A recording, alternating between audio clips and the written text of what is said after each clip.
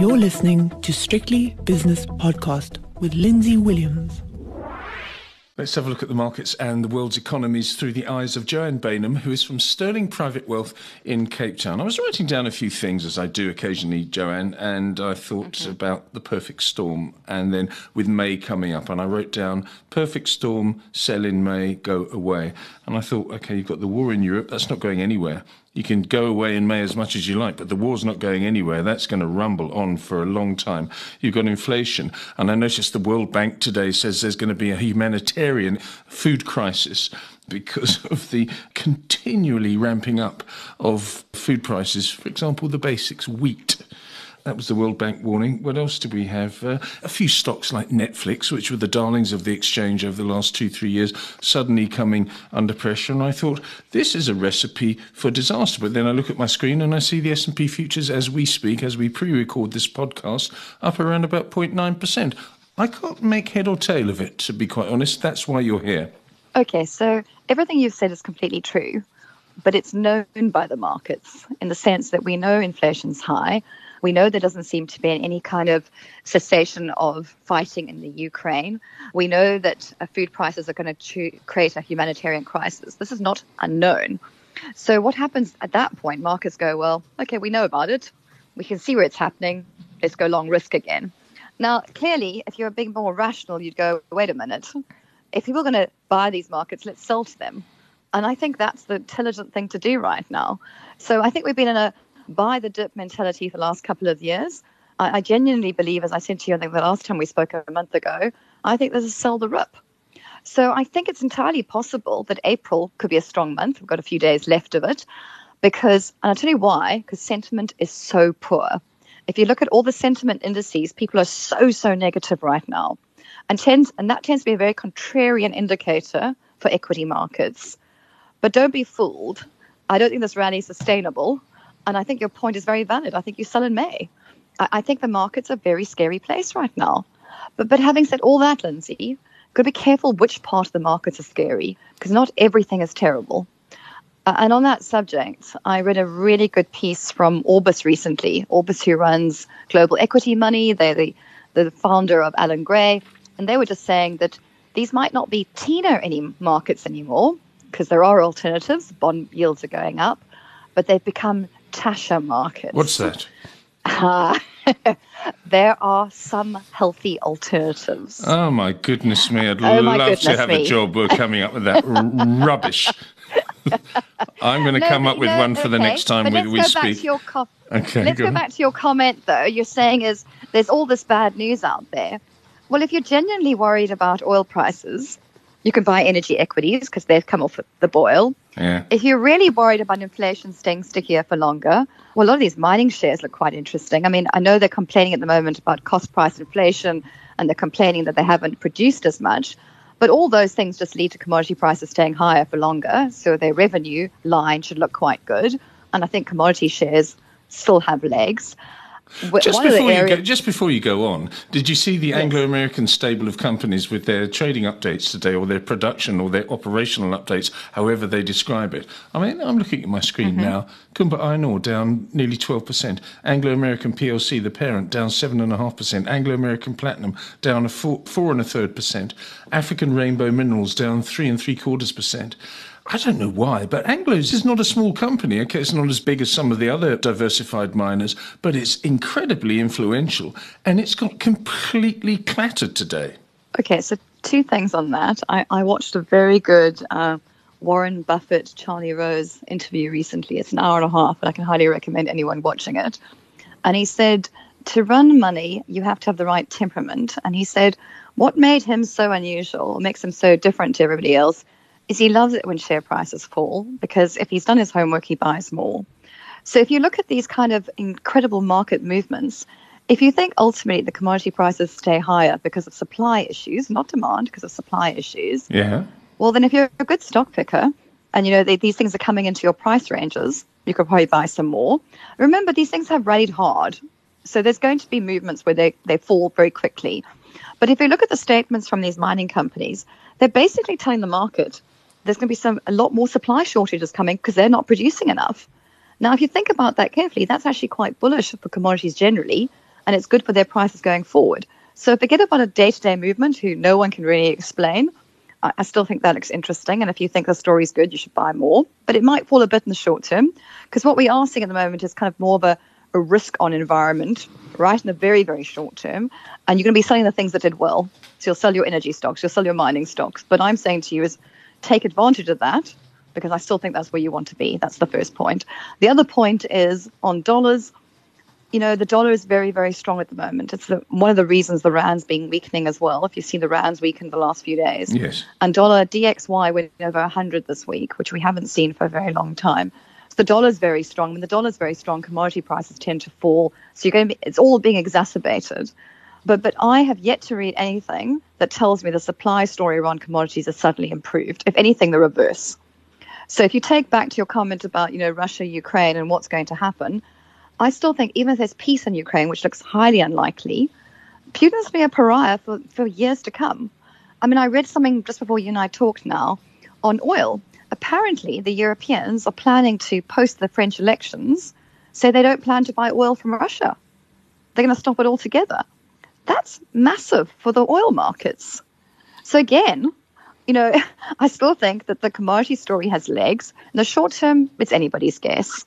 But I think on a portfolio construction perspective, you absolutely want to have real assets in your portfolio right now. I think your story is very interesting because if they want to replace, supplant, if you will, the Russia supply, they just phone up one of the other OPEC members, or rather an OPEC member, and say, okay, let's come to a deal here.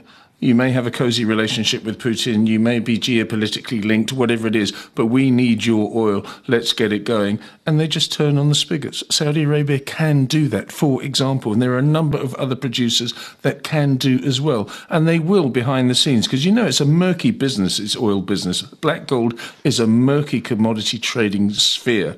So I think they will turn it on, and ultimately Russia will be choked off from the market. I do believe that. I do believe even China will eventually say, okay, we can't keep on supporting this regime. So I don't think it'll be as bad as a picture as you paint, Joanne. Well, look, I mean, one of the arguments was that oil could go to $200 if this happens. Yeah, and right. the theory was it wasn't going to happen if it was done over a certain time period. So it had a couple of months to come right. So they said exactly what you just said, Lindsay, that the Europeans could phone up OPEC and say, thank you very much, we'll just buy more from you. To your point, though, about China and India and Turkey, if the price is right, I think they'll continue to buy from Russia. So you're asking them to suddenly become incredibly ethical. I'm not convinced they will do. Europe's a different story. Europe might stand behind their word and won't do it. But will the Indians suddenly say, no, we don't want oil at cheaper prices? The Chinese economy looks pretty weak at the moment. If you can buy oil at cheaper prices, wouldn't you do it? I don't know. It's very difficult to call. I mean, the one side, I agree with you, they probably will get their oil from OPEC. There might be some short-term blips. But to say that the Chinese won't buy the oil, I think that's a big ask. Yeah, I don't think the Chinese worry too much about that sort of thing. I think they look after themselves rather than worry about the West. In fact, if they can niggle the West a little bit, I think they will do so and use the Putin relationship in order to do so. Let's move on to other things now, because you speak to fund managers on your television channel and also as a part of your daily business. Who have you been speaking to? What interesting conversations have you had since we had our last conversation? Okay, so I've been speaking to local hedge fund managers, and a lot of them are saying this is the year to be careful. It's going to be a tough year. So I think that's the kind of the overriding message coming through.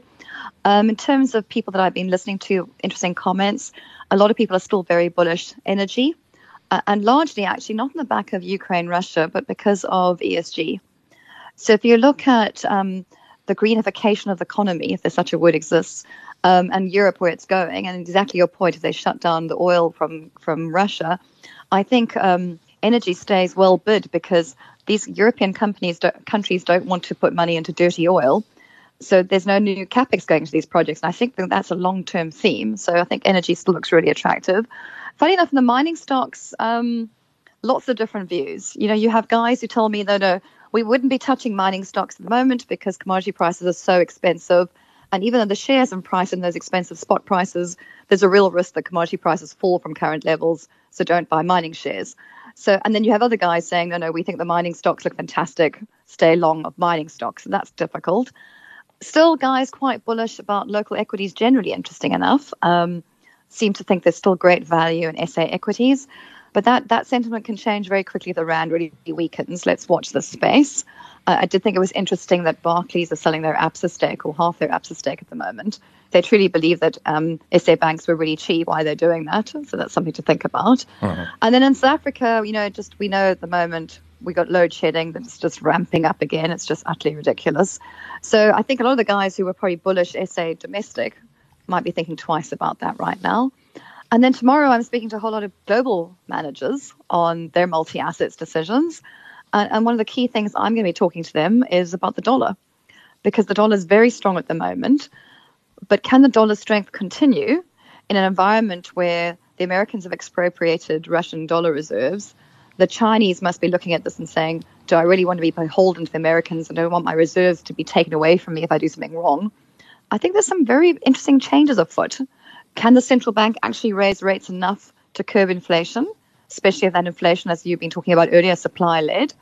And are markets being far too complacent in the fact that liquidity is going?